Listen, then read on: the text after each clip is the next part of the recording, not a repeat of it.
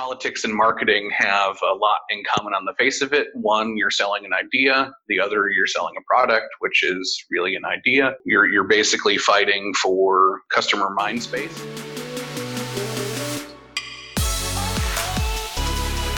Hey, I'm Blake, and this is the Content Plus Commerce podcast, presented by Engine E-Commerce, the only podcast for people building successful online stores.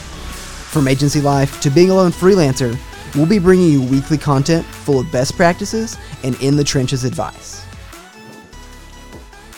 Welcome back to another great episode of Content Plus Commerce by Engine. Today, I have Alex Zachman with me of Old North Collective. How are you doing today?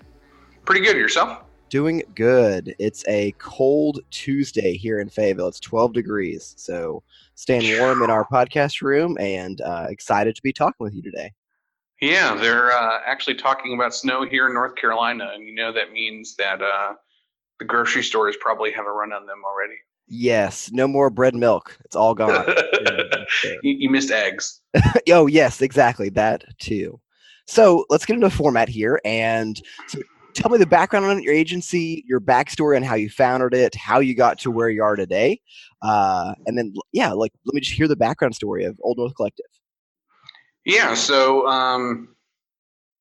kind of a weird, strange backstory. Didn't go to school for marketing. I actually went to school for chemistry and biology. Ended up working in politics before I was in the agency space. Basically got fed up with lack of bipartisanship in politics. Ended up having a couple of nervous breakdowns because of bills not moving forward because we worked for the minority party, and ultimately had to leave for mental health sake. And getting into it, politics and marketing have a lot in common on the face of it. One, you're selling an idea. The other, you're selling a product, which is really an idea.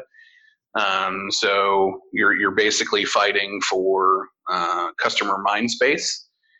And marketing was kind of a logical idea. I was doing professional photography on the side, and it was just a really easy conversion into that. One of the things I guess that makes us a little different is that with my STEM background, we actually have PhD scientists on staff to help with copywriting, science communication. We actually do academic level polling. So we really bring the STEM idea to marketing. So we have a hypothesis. We have to validate the hypothesis before we move forward. And nothing's ever truly proven, because you can have something that knocks an idea way out of whack, and then you have to go make another hypothesis and readjust fire. I love that. I love the idea of bringing some like PhD level science to polling and marketing itself. It's a unique approach that you don't see often. So often you see like driven by gut or driven by feeling. So it's really cool to see the STEM approach that you're bringing. Yeah, no, I say that if I'm doing stuff by gut or feeling, I'm doing it wrong. So outside of e-commerce and helping manufacturers, a big portion is kind of in the engineering and biotech field. So the approach really resonates within that industry. Yeah. Now, when you're building stuff for these clients, what are your go-to tools? What's your tool set that you're using for site builds, for store builds, even down to marketing tools, or what you're using to watch performance analytics? Yeah. So the biggest thing is that, again, we want to validate our hypotheses first. So my go-to tool that 100% of clients, I think I've even shared it with you, is Quantcast Measure. I mean, you want to be able to validate what audience you actually have, use psychographics to tell you who your audience is, how they relate. You can use that to make content that resonates with folks. You can use that to make some UI, UX assumptions. For polling, I'm a huge fan of Qualtrics. I used it pretty heavily in college. There's really no better polling tool out there. It's not inexpensive, but its functionality is stunning. From UX validation, if we're working with larger clients, I am a huge fan of FullStory. The funny story on that is that you introduced me to them, and we're now core agency partners with them. So we basically help to onboard clients. We use it as UX validation tool, and then we can consistently make updates on UX and UI to better drive conversion. Yeah, of course. I want to jump in and drop a thing on FullStory real quick. I don't know if you've seen the like the rage click section that it will drop people into, but it's the best segmentation I've ever seen in any product. Like it automatically will generate a segment of people who yes, perfect. So none of you can see this, but FullStory, I have a really cool sticker that looks like knuckle tattoos and actually says rage click in like 19th century woodblock typeface. It is awesome. It is funny. The rage click's interesting. False clicks are really interesting, understanding where you need to put hyperlinks and help people navigate the site. Yep.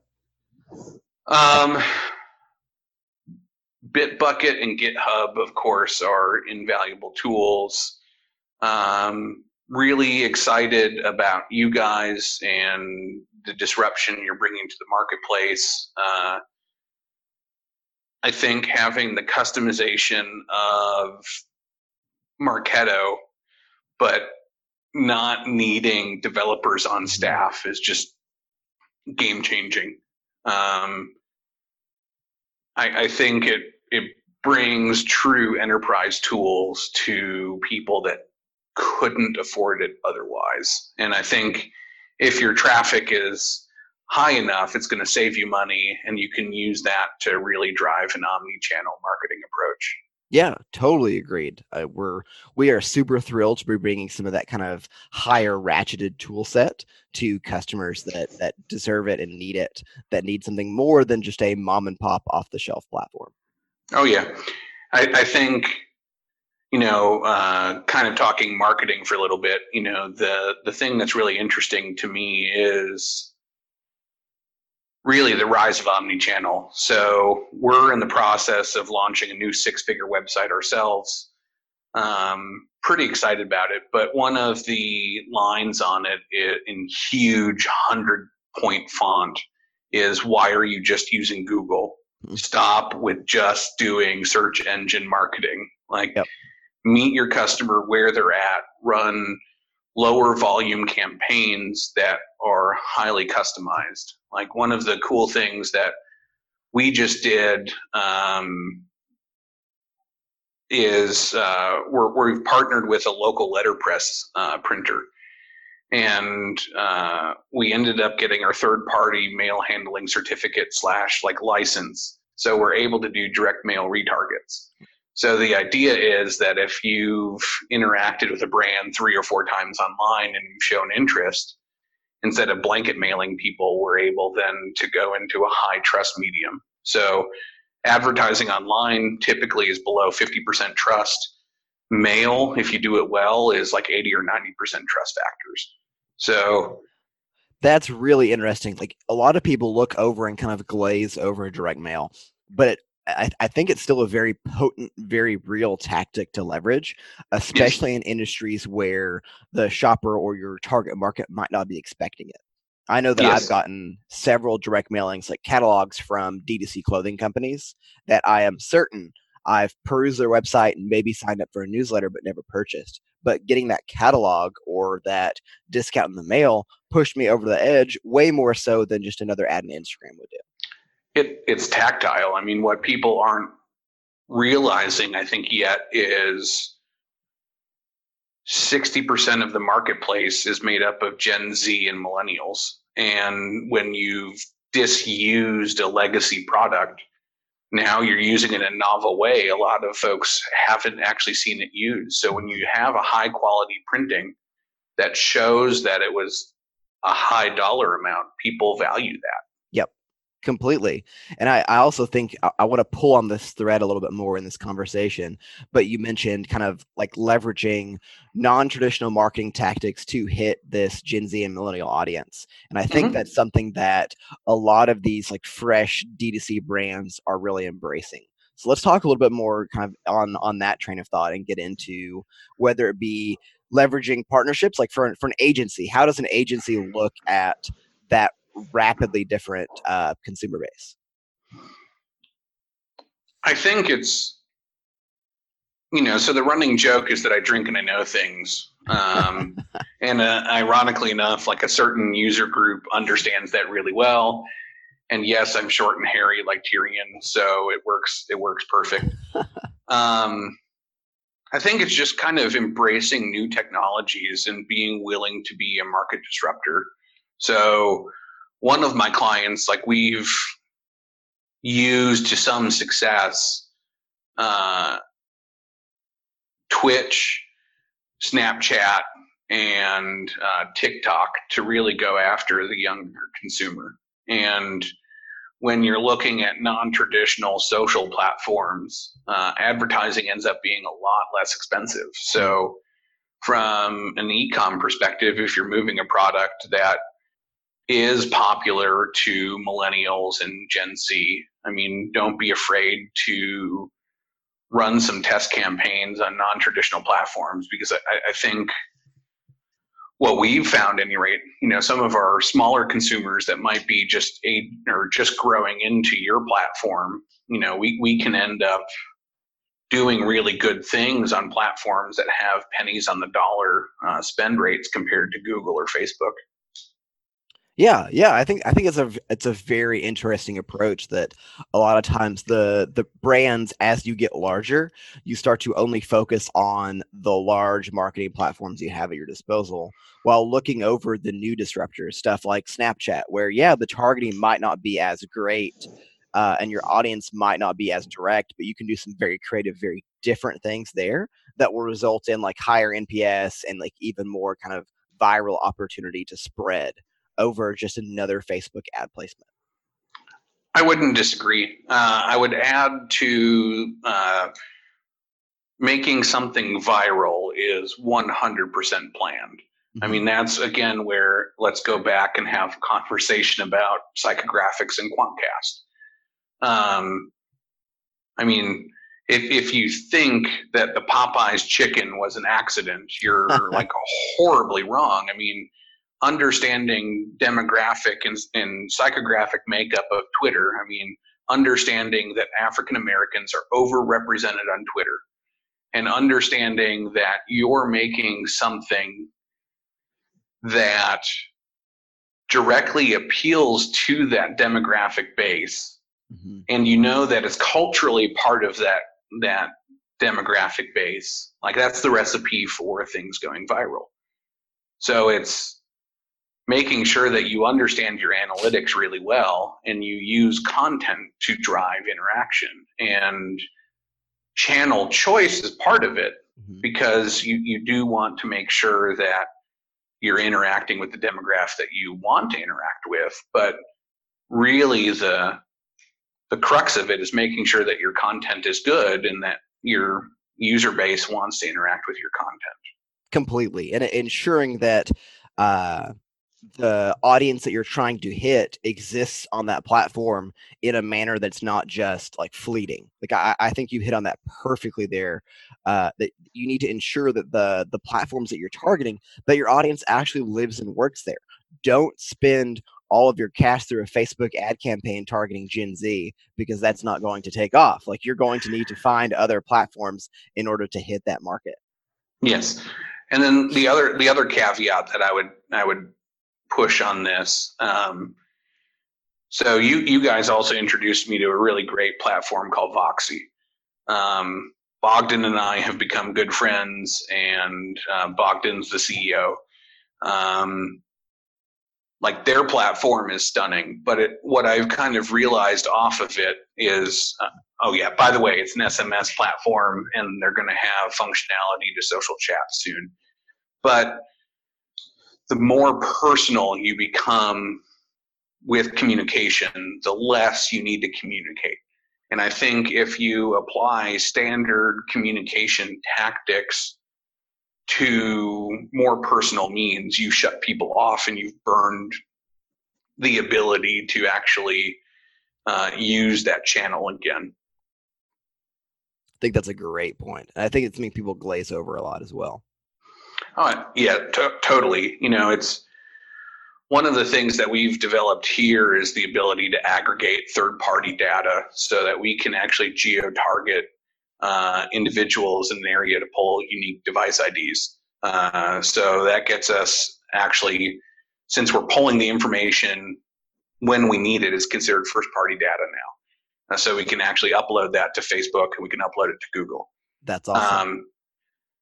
It's incredibly powerful, and some would say maybe slightly creepy, but I think, if you use it ethically and you remember that this is incredibly personal data, if you use it right, it can be really powerful. The issue is that if you use it wrong, it's very easy to become a Cambridge Analytica and just turn people off or ruin an industry because you decided that you wanted short-term gains versus thinking about long-term strategy. Sure. I don't think anybody will disagree that they don't want ads that are more targeted and more personalized to them. But I think from the agency perspective or from the brand perspective, it's about kind of empathy and treating that targeted customer the way that you would want to be treated, leveraging their data the way that you would want your data leveraged, rather than just going all in and trying to get as creepy as you can get.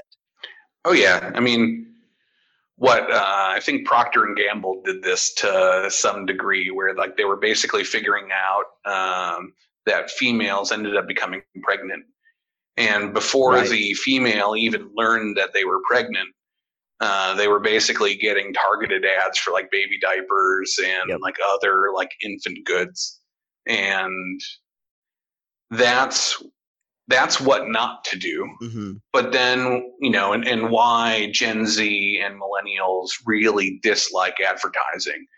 But on the flip side, if you know that I like mountain biking and you know that I like internet goods or programming and you know that I run a store, and then just so happens that a mountain biker's going down a single track in the Ozarks, and now all of a sudden you're talking about engine e-commerce, now you've really connected the brand in my mind to something that I enjoy, and you've made it more personal. And that's really what we need to highlight and replicate. Yeah, totally agreed. One thing that I know that you've hit on a couple times during this episode so far, you've mentioned partnerships between agencies and platforms. So yes. I would love to hear more about how you're leveraging these partnerships, the value of those, the value of being in a partnership network. From an agency perspective. I know from platform perspective, it's great for us. It gives us a force multiplier of ways to make our clients happier. But talk to me from the agency perspective. Why are you leveraging partnerships?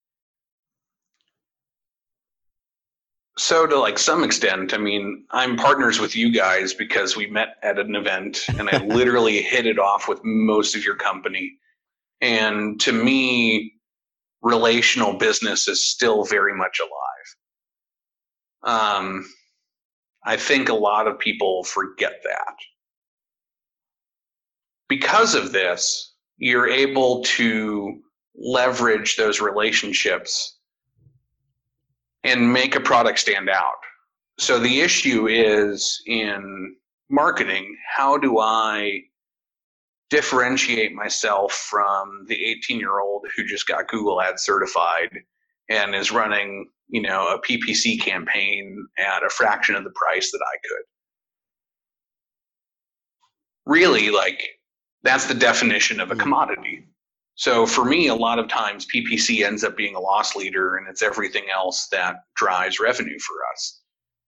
So partnerships become a way of driving revenue because there's another revenue stream present, because each partner is going to have some sort of rev share with a partner.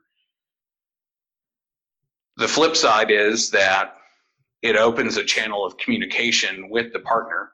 So, with you guys, I have weekly conversations. We're able to figure out what's what's happening, how to best leverage a product.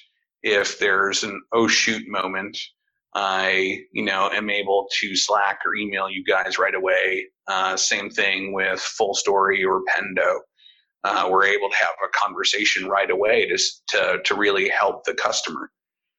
And then because there is some sort of rev share, like I don't have to rely solely on my hourly rates driving revenue. So I'm able to really be there in the long term for my client. So I'm not worried about short-term profits. I'm worried about lifetime customer value. That's kind of the big things for me with partnerships. It's purely a relational thing. Yeah. Like it helps the customer, it helps the platform, it helps the agency.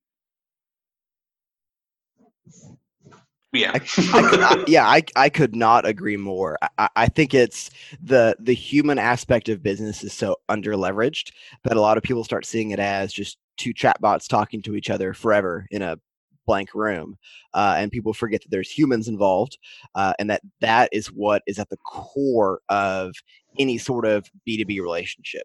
And leveraging like relations with you guys, with our other agency partners, has really informed our platform to become a better platform.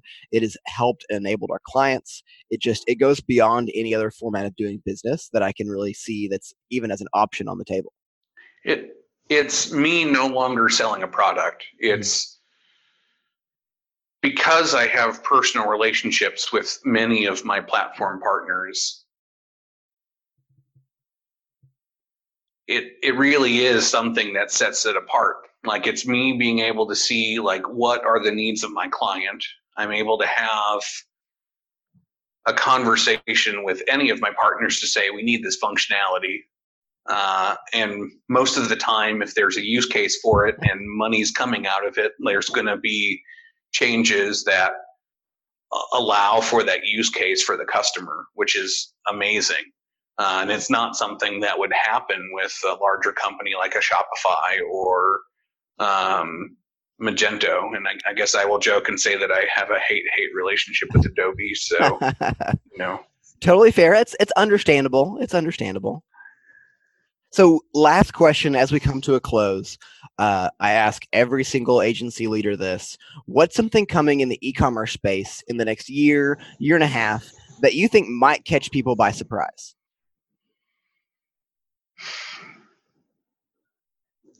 I think headless is really going to change. Headless and 5G are fundamentally going to change the way we use the internet. Not enough people are talking about this. I think what we think of with the laptop or smartphone or iPad is going to become a very small sliver of the internet. So it's figuring out how to quickly prototype something so we can power outdoor billboards, or we can power better communication with Alexa or Siri or Google Assistant. It's understanding how to quickly use a CMS to throw up a display for your corporate office. So when your client's visiting, you can have client information there, but you're also having pertinent business stuff. It's not just a PowerPoint anymore. It's you're fundamentally interacting differently. I think, from an e-com perspective, the ability to leverage RFID is going to be huge. Like I think you're going to see RFID technology in grocery stores and refrigerators. So as the Samsung TV refrigerator becomes big, I mean, developers and platforms need to be thinking about how do we make content for that fridge. And then from an e-com perspective, how do we use an IMS to actively look at what are consumers using, and then you can use that to better predict inventory levels, to better predict pricing. And then when something goes down, we work with a platform like you to automatically reorder a good. So if we understand that cheese is going down or that milk needs to be reordered, or if you keep pets, if dog food's going down, and just imagine being able to reorder that. Yep. Because there's a little chip in the product. Yeah. And it can read what's happening. It's that concept of predictive commerce where you're not even thinking about it, and each week the things that you would have ordered are going to show up on your doorstep. For sure. Awesome. Well, this was a fantastic episode. I really appreciate you taking the time to talk with me today, Alex. For sure. I thank you for having me. Of course. Talk soon. For sure.